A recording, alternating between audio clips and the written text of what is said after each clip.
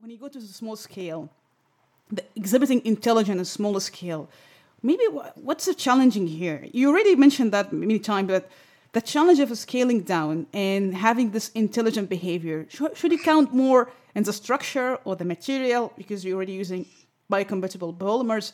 But oh, I don't know what kind of maybe component is so significant in the design, the structure and the scale. What's really significant to you? Well, I think as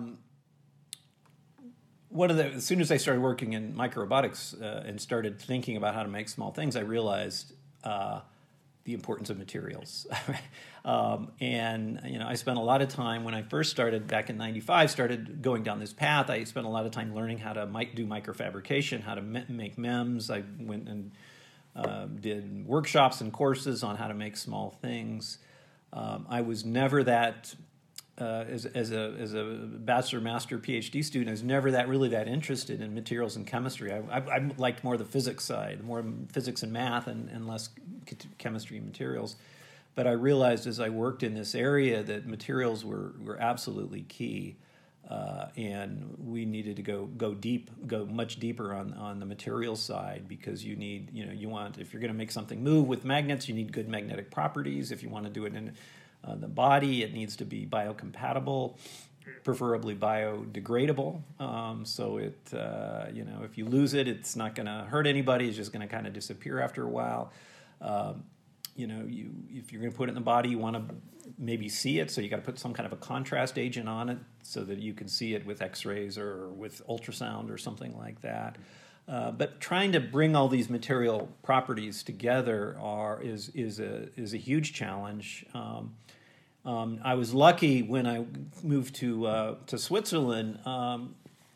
There was a guy in Barcelona who had read some of our papers we published at Minnesota on magnetic electroplating with composite materials, and he all of a sudden discovered I was here, and so he's a PhD student. He says, I'd like to come and spend some time. So he got some funding and came up and did a lot of his PhD here. There's a guy by the name of Salvador Pani. And then he said, I'd like to come back for a postdoc. And so he found some money and was to support himself and came back here. And he's been here a long time now. He's a professor just right down the hall from me. And he's a chemist, a physical chemist. His specialty is electrochemistry, electroplating particularly. And so that was quite a nice combination, because now I've got a person really trained in materials and chemistry that I can work. We work directly, and then I can do the focus on more of the robotics, physics, control side that I enjoy. And so I think as you go small scale, micro and nano, it's materials, and then. When you look at the applications, then we start getting into more biology, we get into medicine, and so then you need to team up with those people. But to me, there's still fundamental robotics problems. They're still about making small, intelligent things. Mm-hmm. And what could be me missing feature and functionality so far in the soft micro robotics? You said this is really, I can't get this functionality or this feature. Maybe a trade-off, you can't really avoid this kind of the design. There's something here in this still missing for you, the feature, functionality, or a trade-off you can't avoid. Well, so what are these things going to do? I mean, the first thing you think is delivering a drug somewhere, or some kind of a targeted therapy. And so, they're small. Well, that means they can't carry a big payload, right? So but the idea is you don't need to carry a big payload, because if you're going to find the source of the disease, maybe you can just put smaller amounts of more powerful therapeutics on it. But you also, the other thing you can do is, of course, create swarms of these. You can have hundreds, thousands, tens of thousands, millions of these things that are all working together in this small little area. So, so it's just, that's a challenge. But, there's other functions for these things too, ablating tissue. And so then, again, you come to the challenge, well, these are small, so how much energy can they carry?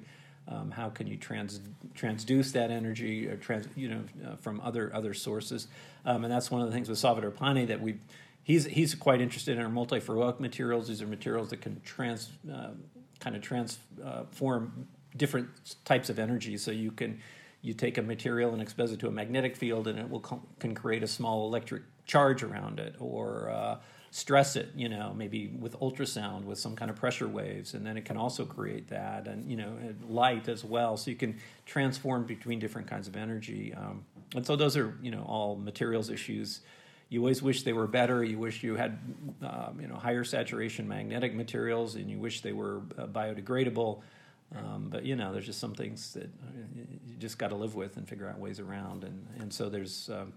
That's just the challenge. But again, a lot of it comes back to materials, but a lot of it comes back to the physics as well too. Because, unfortunately, or fortunately, I don't know how the world would be different, but magnetic fields drop off with a cube of distance, so they do drop off rapidly. So that means you're going to need to pump a lot of energy to create magnetic fields over distances.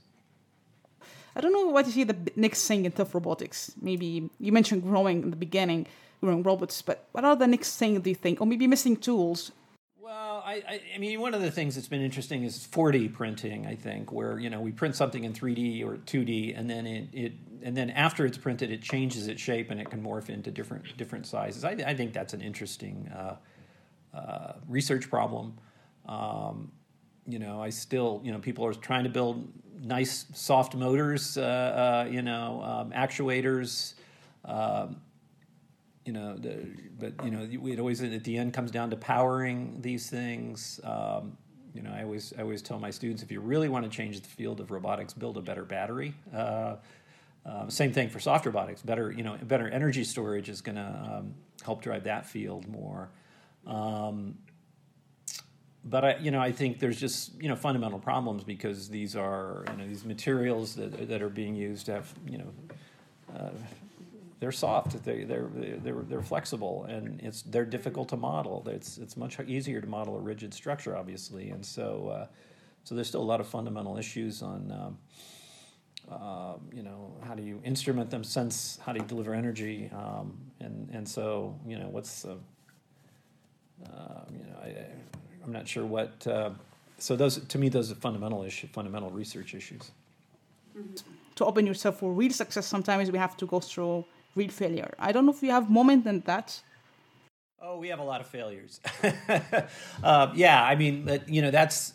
I have a big group here, so we got a lot of things going on, a lot of different projects. So if we, for the student, the researcher who hits a brick wall on something, that's not fun. But but we've always got new ideas and new things coming out. But one thing I guess I could consider a failure is this growing stuff. I've never figured it. We haven't come up with a good solution that I find compelling yet, and we keep thinking about it.